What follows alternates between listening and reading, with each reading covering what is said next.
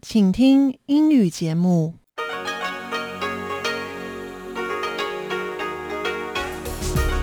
This is Radio Taiwan International. Welcome to the news here on Radio Taiwan International. I'm Leslie Liao, coming to you from Taipei, Taiwan. We begin with a look at today's top stories. Taiwan foreign affairs officials are calling on the international community to back Lithuania. A former ambassador is drawing attention for his decision to not return to Taiwan. And disinfections continue after a COVID case visited a market.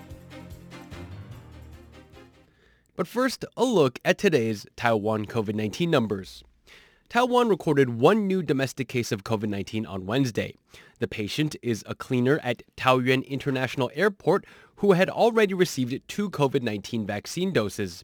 This is the 5th case of COVID-19 this week connected to the airport. The patient had intended to get a COVID test on Wednesday after it was discovered that several coworkers who took the same shuttle bus to and from work had tested positive.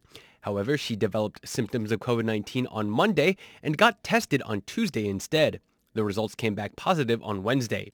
In addition, Taiwan recorded 25 imported cases on Wednesday among recent arrivals from the US, France, Canada, Denmark, the UK, Bolivia, Germany, South Africa, Australia, Panama, Turkey, and Indonesia. There were no deaths from COVID-19 on Wednesday. To date, Taiwan has recorded 17,155 cases of COVID-19 and 850 COVID-related deaths. And now on to our top story. The Foreign Ministry is calling for free and democratic countries around the world to stand behind Lithuania as it faces pressure from China. Lithuania's ties with China have suffered due to the opening of a Taiwanese representative office in the Lithuanian capital. At issue is the office's name, the Taiwanese Representative Office in Lithuania. China generally insists that Taiwan's overseas representative offices do not refer explicitly to Taiwan in their names. This is because China sees itself as the only legitimate representative of Taiwan. Lithuania's decision to allow the office to refer to Taiwan in its name has led to both diplomatic and economic retaliation from Beijing. Lithuania's president has even called the decision a mistake. Taiwan's foreign ministry says that in line with diplomatic convention, it will not comment on the Lithuanian president's remark, but it says that Taiwan's support for Lithuania is unchanged. It says that Taiwan and Lithuania will continue to strengthen economic ties, further production links, and work together in areas such as supply chain security. It says that the two sides will also build a supply chain centered on democratic countries and further solidarity with other democratic allies around the world. The foreign ministry says that the US, the EU, and NATO members are among the countries that have recently increased their support for Lithuania. It says that countries around the world that value freedom, democracy, and the free market should do the same. In related news, Lithuanian analysts say that the Lithuanian government is unlikely to ask Taiwan's representative office in the country to change its name. On Tuesday, Lithuanian President Gitanas Nausėda said that allowing the office to open with the name explicitly referring to Taiwan had been a mistake. But experts say that Nausėda's remark may have been motivated at least in part by tensions within Lithuania's political world rather than foreign policy concerns.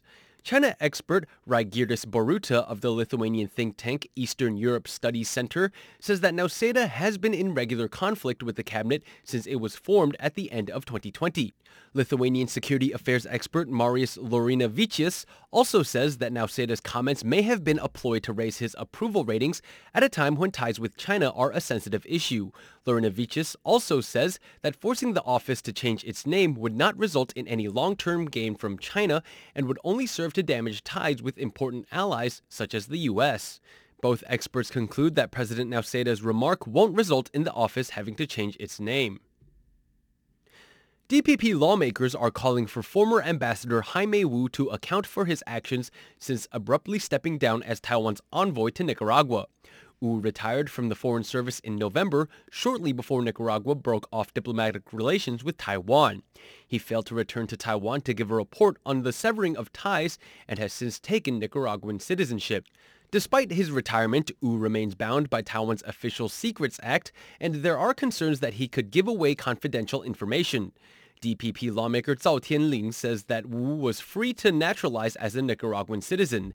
However, he says that the timing so soon after Nicaragua cut ties with Taiwan and Wu's position as someone subject to the State Secrets Act are bound to lead to conjecture about his motives.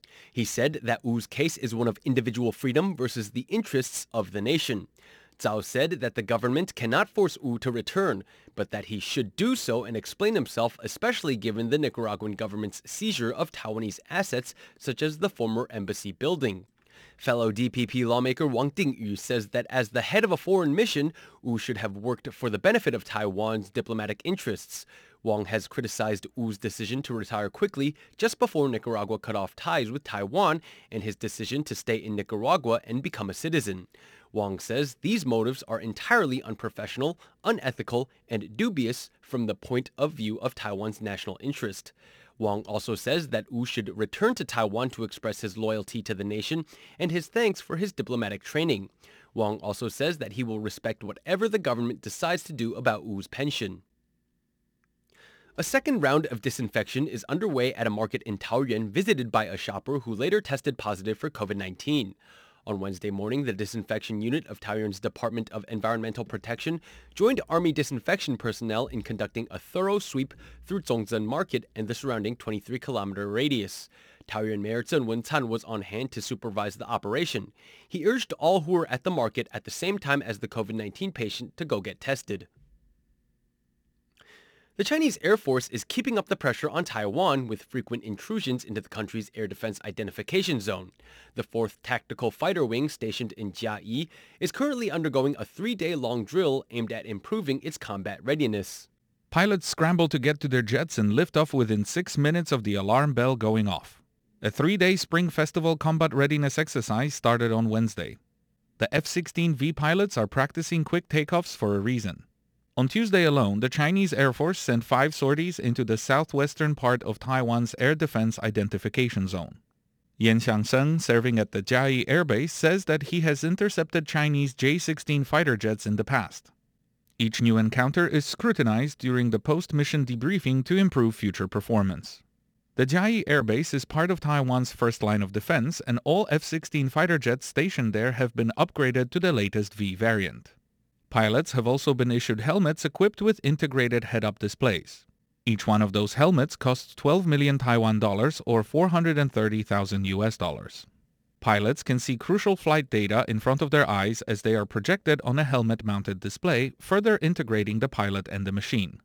F-16Vs have also demonstrated a taxiing maneuver called the elephant walk, during which planes follow each other closely, tail to nose, resembling elephants on their way to a water source. During the exercise, the pilots show off not only their skill and discipline but also their dedication to defending Taiwan's airspace against intrusions. Tomasz Koper, RTI News. Jianguo Military Village was once Taiwan's largest provisional housing complex for Chinese nationalist forces. However, over time, people vacated the villages, and many were left to Mother Nature. Now, one person who grew up in such a community is fighting to save her childhood home. Taiwan military villages are relics from a bygone era. Originally, they were provisional housing complexes for soldiers who retreated to Taiwan with the Chinese nationalists in 1949. They're places teeming with history, but most have fallen into disrepair. Those who grew up in military villages are now looking into ways to preserve their homes. Lu Renxiang is one of these people. Here she shows us where she did her homework as a child. Lu grew up in Jianguo Military Village in central Taiwan's Huwei Township. The land this military village occupies was an airfield during World War II. Afterwards, it was converted into the biggest military village in Taiwan. As time passed, people moved out of the village, leaving it at the mercy of the elements. Lu wants to preserve Jianguo Village, fearing that if she doesn't, those who grew up in military villages may forget their roots. Other military villages across Taiwan have been preserved and successfully repurposed. Lu hopes her home village can share the same good fortune. She's applied to have Jianguo Village recognized as a cultural landmark. For Lu, these dilapidated buildings represent much more than history. For her, it's home. Leslie Liao, RTI News. And that just about does it for the news today. Thank you so much for joining me. I'm Leslie Liao. Stay tuned for another 50 minutes of English language features brought to you by Radio Taiwan International. Up next is Newsmakers with Tomasz Koper and In the Spotlight with Shirley Lin. I'll be back with the news again next week. I'll talk to you again soon.